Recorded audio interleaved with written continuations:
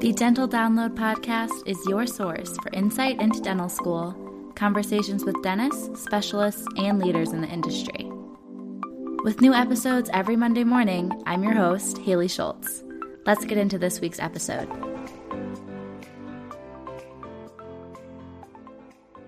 Hello, everyone. Happy Monday. Welcome back to another episode of the Dental Download Podcast.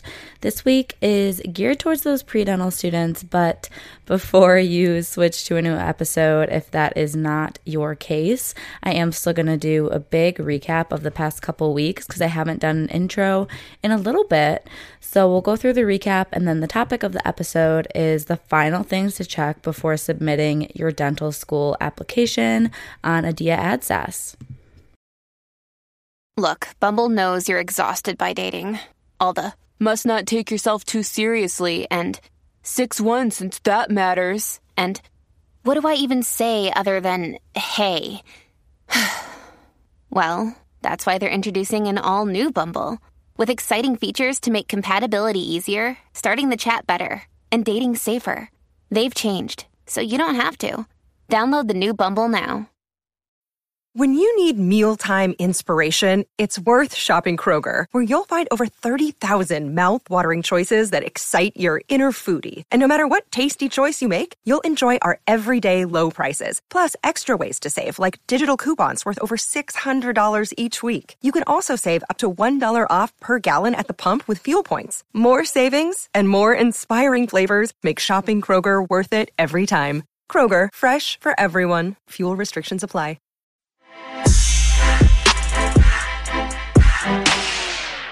Okay, so the first half of this episode, like I said, is going to be the recap, what's been going on in my life in dental school lately. If you're new here, I'm a third-year dental student at Michigan. But I think the last time I talked to you was like very early May, like start of third year, start of clinic.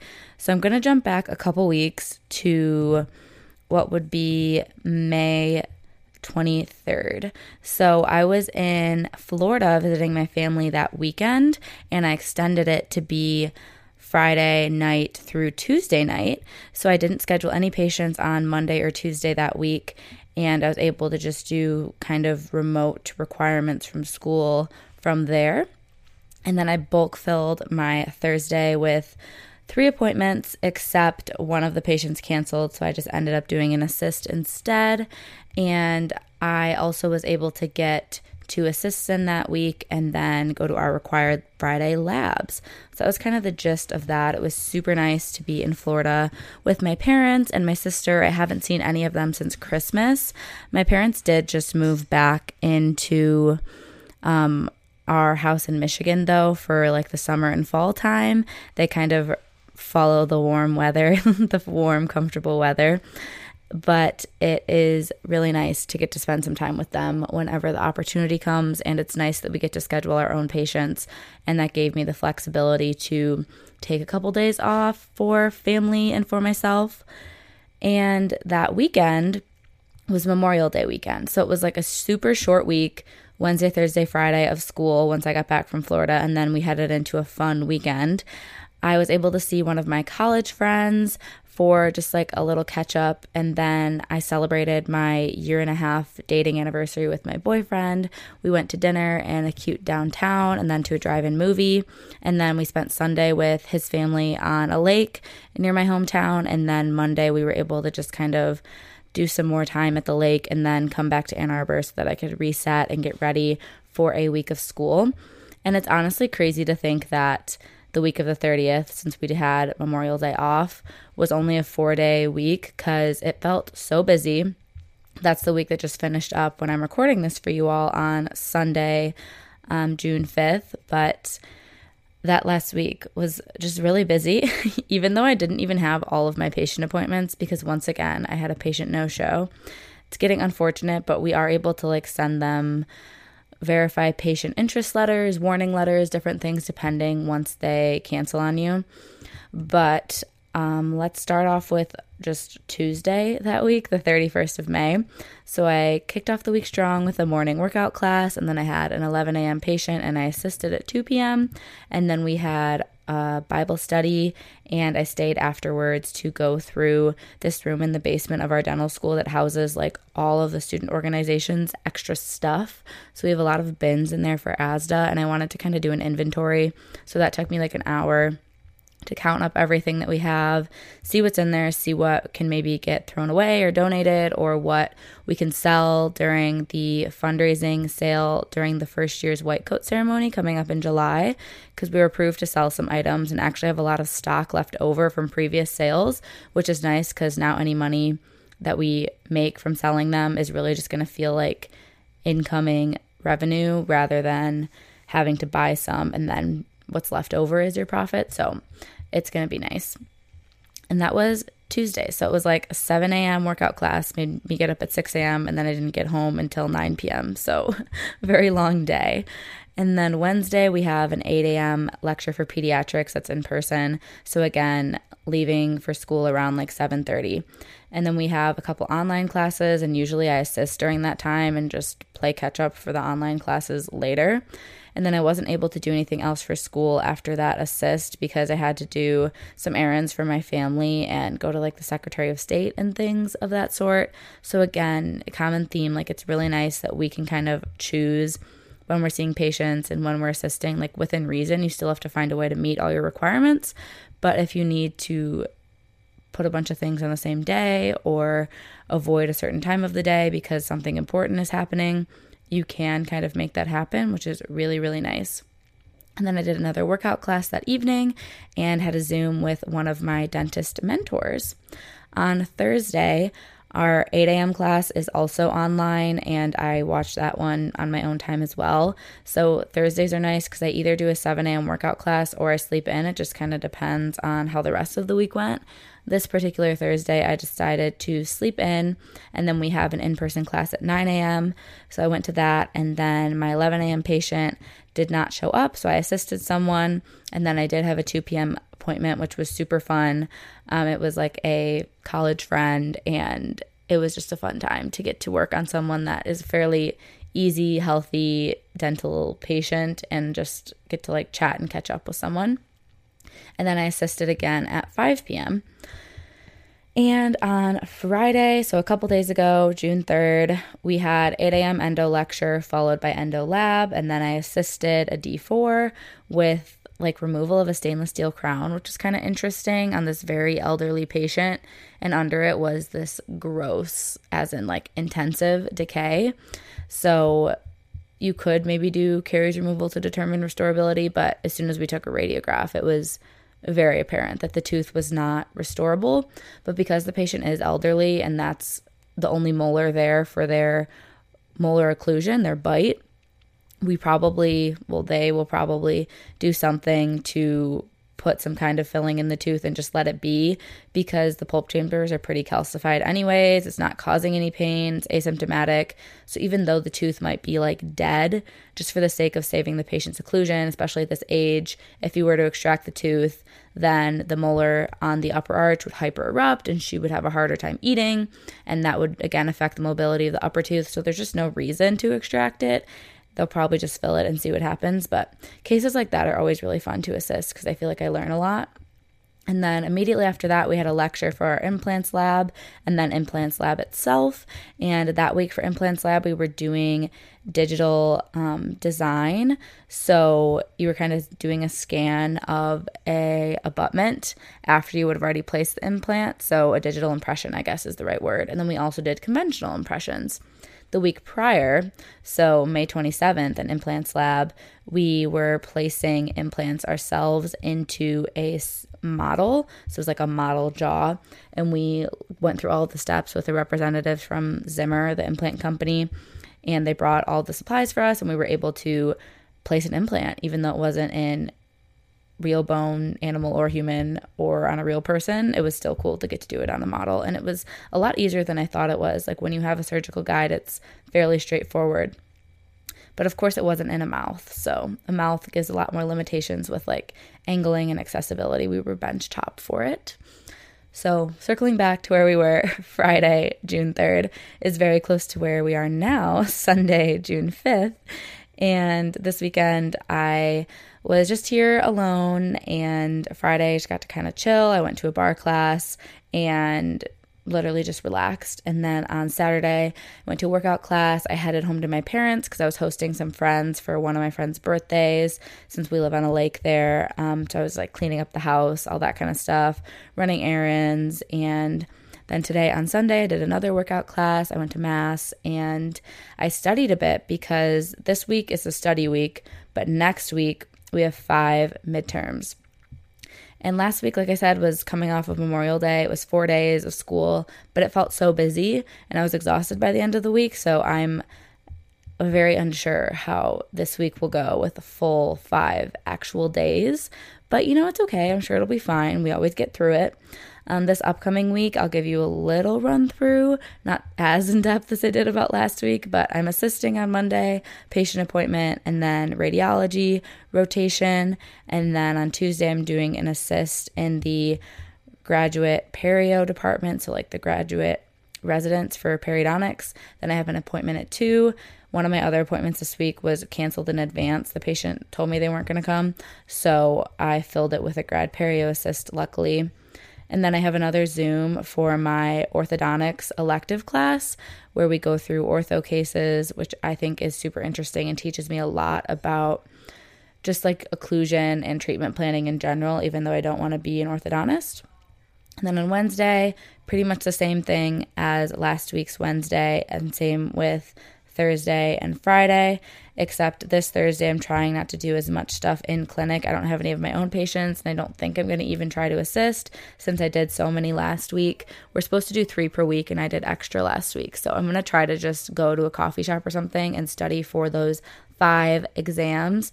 I think it's 3 midterms and 2 finals because endo and implants both finish up, and then we have our Fridays free for the rest of the summer going forward so we can actually see patients or assist or whatever. But this week, so the week prior to midterms, we do have a practical for endo where we're doing an access and obturation of number 8. So most anterior teeth, like 80%, have 1 canal. I think 20% of anterior incisors or central incisors have 2 canals, but because it's a prefabricated tooth, it's like the same tooth that you'd use on boards, there's 1 canal. You pretty much already know the working length and everything, but we've practiced it like twice, I think, through, and then we also did a couple other teeth. We did a premolar, and I think we did 3 premolars and then like 3 central incisors, and then an access on a lower molar as well as obturating it. Basically, we had like a handful of teeth, and some of them we just accessed, which just means like drilling the opening to access the pulp chambers, the pulp canals, but you don't actually go into them and clean them out, and that would be obturating. So some of them we just accessed, and some of them we accessed and obturated. So it just kind of depended on what the assignment was looking for. But I'm excited to be done with that class. It's been really cool.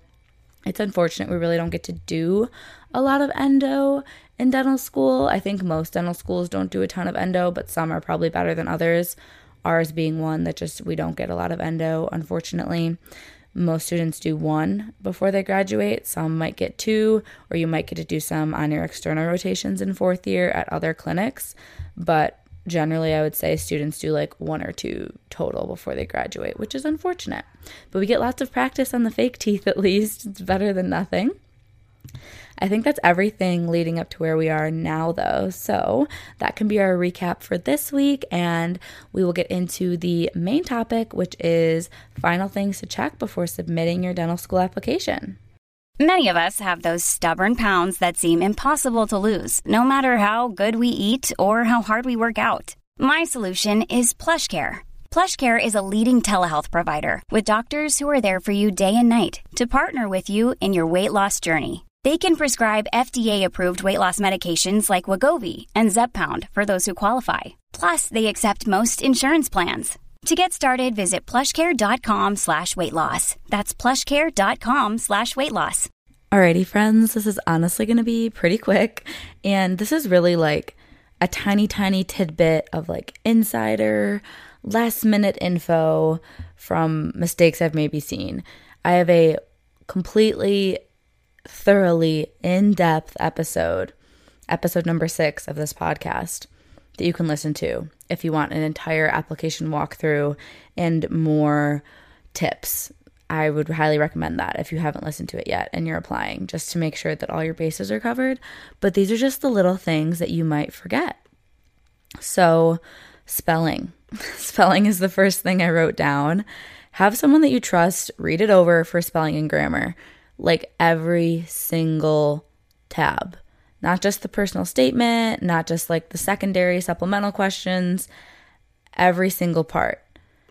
Like your hometown, your parents' jobs, names, responses to the little shorter questions throughout it, like the COVID statement, your hand skills, disadvantage statement. Have someone read it over for spelling and grammar. And obviously this should be someone you trust, because like I know your social security number and other things are in there. So maybe like a sibling or like a close friend. And then of course, is your personal statement done? I know it's hard, honestly, for most people to get to this point to then feel okay to submit their personal statement. Sure, there's always changes you can make, but have you had a few different people look at it? Have you had a dental student? Have you had a dentist maybe? I didn't have a dentist read mine, but I definitely recommend dental students because they got accepted. They must know something about what is looked for in personal statements. So I would say a dental student if you're able to connect with any, and then someone that doesn't know you really well. So it could be like someone from your writing center, someone from an online service, like a old teacher or something, and then people that know you well, your parents, your best friends, people that saw you go through this pre-dental journey and can tell you different feedback that is more biased compared to other people maybe being non-biased. So just making sure that you've at least given your personal statement enough thought. I'm sure you probably have, and you don't need to give it any more thought. I'm sure it's great, but just a reminder for some people that maybe didn't get enough feedback. So the other thing is transcripts. Do your transcripts match correctly? So sometimes it's hard because we had some kind of like extra classes that weren't super clear what subject to put them under. Like some of my entrepreneurship minor classes, I wasn't sure if I should say like business or marketing or different things like that. But I don't think it matters too much what you flag those classes as if they're not prerequisites, but definitely all your prerequisite courses, make sure that they're input correctly, they match your PDF transcript exactly, and then also that you paired them all up correctly with each school you're applying to, that you didn't miss anything, that you didn't flip-flop like Orgo 1 and Orgo 2 or something. And then you also want to make sure that every school you're applying to, their prerequisites are in your application. You didn't have to have taken them already, but it should be listed under your planned coursework. So let's say you're starting your 4th year of undergrad and you haven't taken psychology yet, but Michigan needs psychology. So that better be in your planned courses, or else Michigan might not consider your application, or they will come down on you later saying, why didn't you take this class? When are you going to take it? You start in June and you just graduated in May, kind of thing. So you don't want to run into those problems, and you don't want to risk a school not looking at your application just because you didn't plan a course. The other thing is your degree and educational information correct? So I've seen people that just made some typos in their degrees, or like when you were classifying it, instead of like bachelor's, they picked associate or something. And I would just like, again, double check every tab of your application, but that's something, any of those like drop down boxes, you could so easily pick a different selection than you thought you did, and you just want to make sure that it's all correct and really give it a thorough look over before you submit it. And another thing that's really important is your contact information. Is the email that you put in there correct, and is it the one that you want all your interview invites to hopefully be going to? I mentioned this in the application episode, but I made a new Gmail account just for my dental school application and then logged into it on the app on my phone. So I got all the notifications.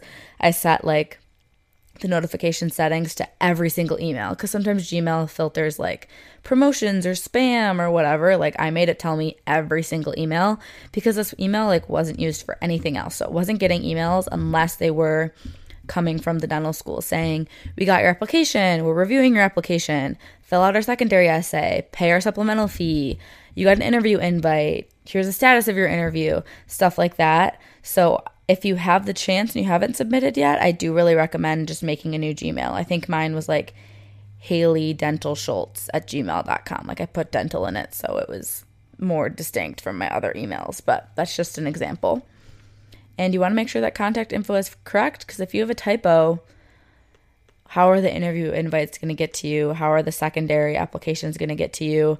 And you're not going to get an interview unless you complete the secondary or supplemental requirements. So whether that's sending in like a headshot, paying a fee, answering questions, doing, what is it called? Like Casper or whatever.